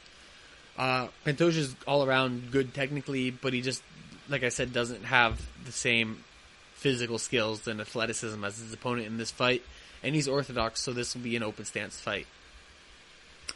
Pantoja moves forward a lot, almost all the time in fact, and sometimes he just lunges forward. In those moments, his footwork is bad, his feet can cross over each other, which is such a big problem potentially, which we talked about earlier with Charant. He's counterable in those moments, especially as he leaves his head out there, but not many have been able to punish him for it thus far.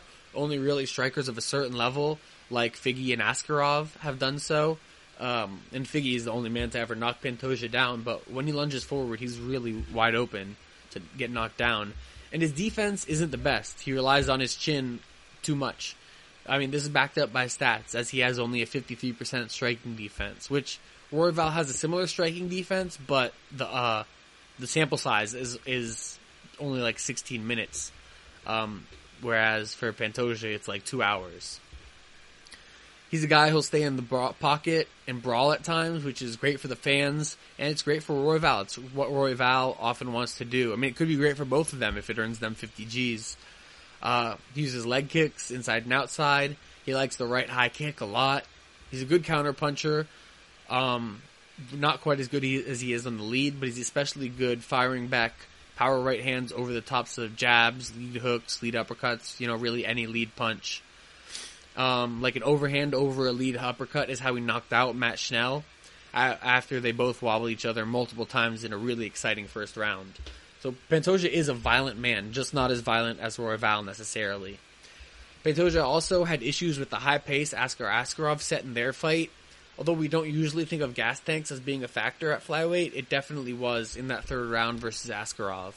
And if this goes that long, we might see the similarly high pace of Royval wear on Pantoja. Yeah, well, worth noting, 3 out of Pantoja's last 4 fights went the distance to decision, and he lost 2 of them. You know what I mean? So that's kind of a bellwether or a harbinger of what happens to him in the third round. Yeah, for sure. Although the Figgy fight, Figgy fights at a slower pace because he doesn't have great cardio himself, and he just likes to punch people as hard as he can and knock them out. But it was impressive to weather the storm there. I mean, he actually performed more impressively versus Figgy than Askarov, all things considered. Anyway, Pantoja's a high-level grappler, black belt of course, great on top and off his back. He's not a prolific takedown artist, despite the fact that he has great setups for his takedowns when he uses them. He lands less than 1 takedown per 15 minutes in the octagon, and actually he gets taken down 2.68 times per 15 minutes on average. But like I said, that happens a lot with BJJ guys. And the numbers are a bit inflated, as 11 of the 20 times he was taken down came in 2 of his first 3 UFC fights,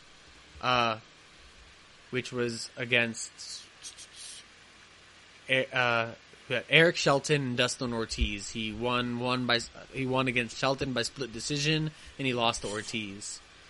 But since then, he's only been taken down once or twice in each fight, or no times.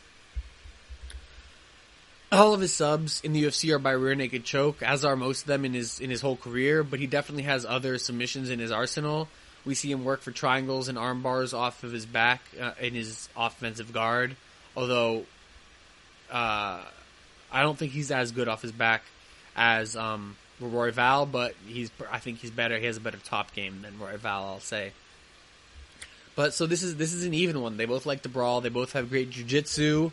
Neither man has been finished other than when Royval,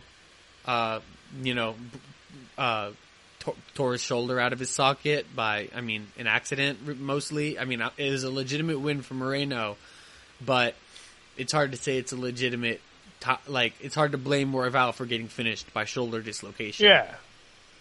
So, both guys prolific finishers, especially Royval, but not been finished in their careers really. It'll just be interesting to see if one of them can choke the other out or knock the other out. It'll be really impressive.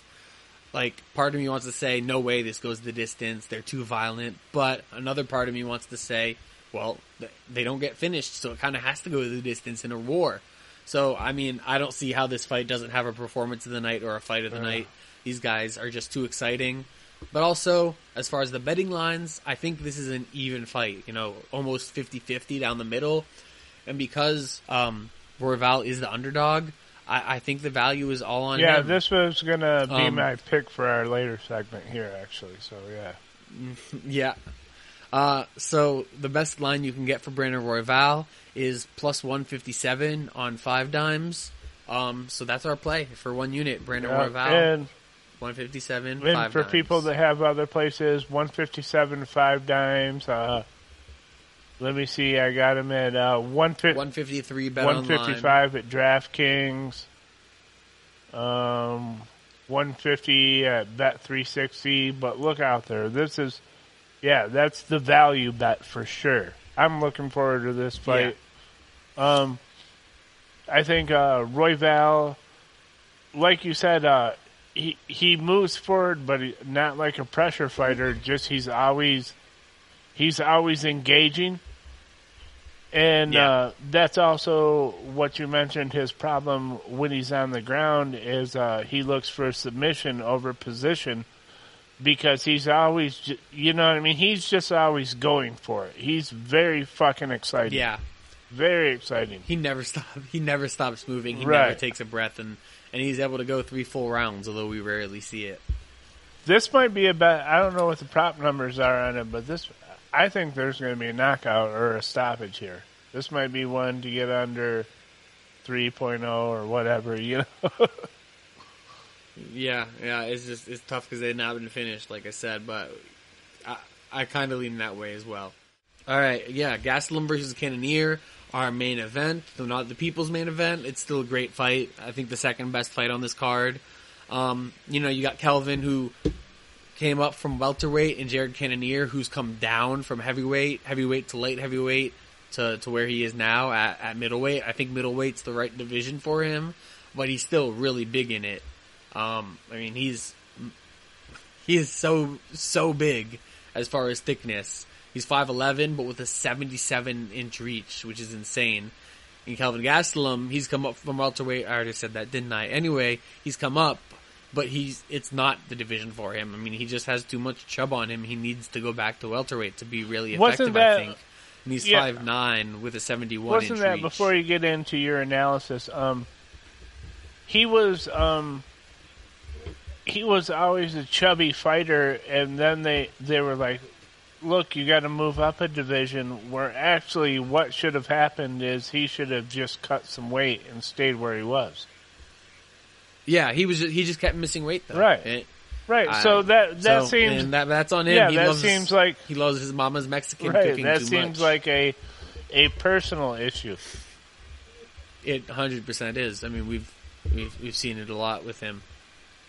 And he's fallen off a bit lately. I mean, he's on a 1-4 streak, losing to Adesanya, and I mean, you can't hold that against him, as it was an amazing fight. And losing to Darren Till, split decision, still a loss. Then heel hooked inside a minute and a half by Jack Hermanson, beats Ian Heinisch, who is no longer ranked, and then gets dominated by 5 rounds for Rob Whittaker. So he's in a tough position here, where he's lost to all the top, the middleweights almost, except for Paulo Costa, Jared Cannonier, and Derek Brunson, really. So he has to win this. I mean, right now he's still ranked lower. He's ranked like 9th or 8th in the middleweight division, whereas Cannonier is ranked 3rd right after Costa. But if Gastelum wants to get back into this title picture, he has to win this. Yeah. He really does. Like, he's had a lot of chances. Yeah, I think he had the Till chance, the Hermanson chance, and the Whittaker chance, and he couldn't pull off any of them to get back in the title picture. I was going to say, before you said he's had a lot of chances, I was going to say that I think the UFC gave this guy every fucking opportunity.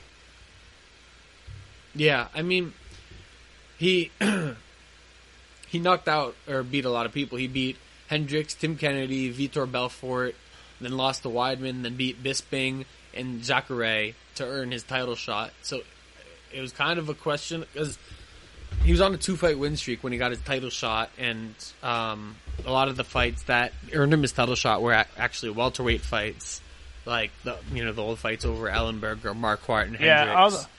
And then a split decision over Jacare. All those fights now, though, in hindsight, we've seen how those guys have careers have went since then. Those were all guys on the outs of their career. And I love Jacare. Yeah. And Big Rig was great during his time, but he beat all those guys on the downside of their career. for sure. I mean, and Vitor Right. was way done when he knocked out Vitor. And Bisping, that was right before he retired his last fight. And it was 2 weeks after he got choked out by GSP, so he really should not have been fighting. That was fucked up. But it helped Kelvin Gastelum get to the title shot. Anyway, Jared Cannonier, he has fought some of the best, honestly. At light heavyweight, he fought Glover, and he was beating Glover on the feet, but his weakness has been, or was definitely, wrestling. He got, once Glover, grabbed his leg, he went straight down. He only had, I think, 2 wins. Yeah, 2 wins. He beat Cutelaba and Cutelaba was able to take him down, but he out-cardioed Cutelaba, who gasses easily, and he beat Nick Roerick. And then lost to the champ, Jan Blachowicz, and what should have been the champ, Dominic Reyes. And then he moved down again.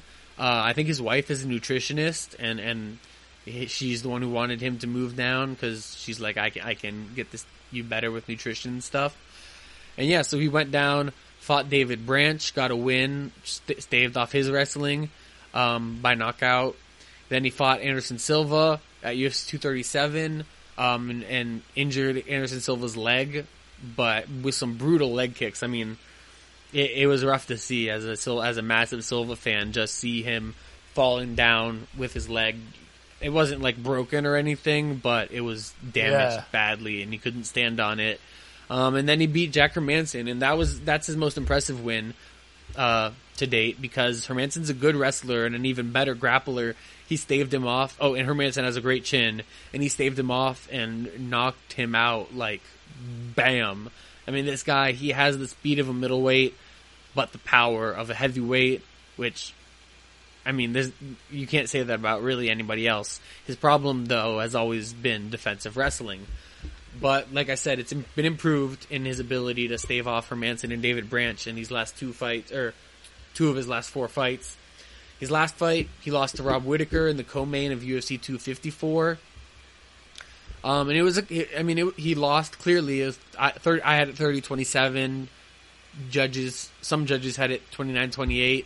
But Whittaker beat him, but it was still a close fight, and that was with a broken right hand. Cannonier's right hand was broken. And, so makes it for a tough and fight. Just to say, I think Whittaker is really underrated by a lot of people. That guy has got mad stand-up skills, man. His boxing is on point. Rob is top 10 pound for pound easily for me, if not higher. I mean, but yeah, a lot of, I hate to use the word casual, but sometimes it just has to be used. A lot of more casual fans think he sucks because he got knocked out by Izzy. And that's just the way it is, and that's just how it is for now. But he's clearly, him and Izzy are in a tier of their own above everybody else. The next tier is Paulo Costa, Darren Till, and Jared Cannonier right after that, Yep. But yeah, Jared Cannonier, he switches stances. He's massive. He switch hits really well. He can kick better than Gastelum, Gastelum's all about the boxing, but kicking could get him taken down in this fight, which is the thing he doesn't want. He's always been able to explode upwards, especially as he's moved down weight classes, because he's so explosive, and now fighting smaller fighters, he's able to get out of underneath their wrestling better. But Gastelum has been going to his wrestling more, and I really think that's the path for Kelvin to win. I mean, Kelvin has to, A, get into the pocket, and B, either hit him, box him up like he did to Izzy, or B, take him down. Those are the things that are key for Kelvin Gastelum. Especially Kelvin's left hand. He's going to need to set up his takedowns with his left hand, but he needs to find a way into the pocket past the kicks and long reach of Jared Cannonier, and it's going to be very, very tough. And what will be a problem as well is because Gastelum should be fighting a weight class lower, and Cannonier could be fighting one higher easily. I mean, he's an incredible physical specimen. You know what I mean? He has a heavyweight chin. So yeah. Gastelum has a good left hand for his size, but I don't know if it's going to be that devastating against Cannonier. Yeah, exactly. And Cannonier has devastating power, but Gastelum has one of the best chins in the game. He so does. I think this one goes the distance. And I've really gone back and forth about playing that. And as of now, I'm not playing Fight Goes the Distance or over 4.5 or round 5 to start. But I be on the lookout because I may tweet that out. I'm deliberating with myself a lot. I mean, Cannonier's only been finished by Dominic Reyes and by a heavyweight, which that's pretty good. I mean, Reyes finished everyone on the way to his title shot. Dude, he's an incredible physical specimen, dude. He's just, he's like a snake, and what I mean by that is just like every fucking thing on him is muscle, dude. You know what I mean? He's incredible. Yeah. One last thing is the cardio. We don't know what Cannonier's 5-round cardio looks like because he hasn't been 5 rounds. Gastelum has been 5 rounds. He's main evented against Whitaker, and Adesanya and the like. So he's not cutting weight really for this, not much at least. So he should be good. Cannonier cuts a bunch of weight. He has good cardio over 3 rounds. He doesn't seem particularly gassed at the end of a hard 3-round fight, but you don't know over 5 rounds. I think Cannonier should try to level the playing field by clinching with Gastelum, and just wearing on him, using his much bigger size to tire Gastelum out and just dirty box in the clinch. Though that could work against him, as it'll let Gastelum close to him, and Gastelum could take him down or escape and box him up from inside but the I pocket. agree with you on that because I think Cannonier's strength and power, he'll be okay in the clinch. You know what I mean? I think he'll be able to control those kind of matchups. Yeah, and Gastelum's been controlled by Darren Till in the clinch in the past, so there's a blueprint there for doing that. But that's all for now on that. All right, yeah. I'm excited to see that fight, but I absolutely agree with you that the people's main event or co-main event, we'll figure out what we're going to call it, is Pantoja Royval fight. I'm very excited about that. Now we got to get into the Don't Be a Pussy parlay.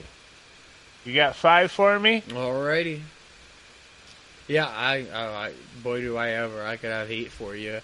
But yeah, so Marco Madsen, Chase Sherman, Brandon Royval, Luis Saldana, and William Knight. All right. You took you took most of mine. So let me see. But I had to go with the one dog because that's what you usually do. Yeah, that was the dog I was going to go with too. So I'm going to see if there's another dog I'll take here.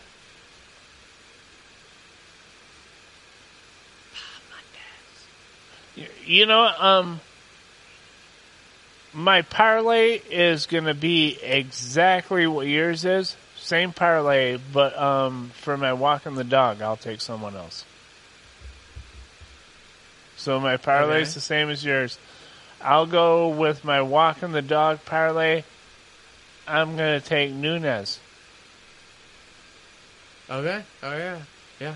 That's pretty good. Who's your dog? You're going to go. My dog of the week is Brandon Royval. I mean, my backup would be Ignacio Bahamondes. All right.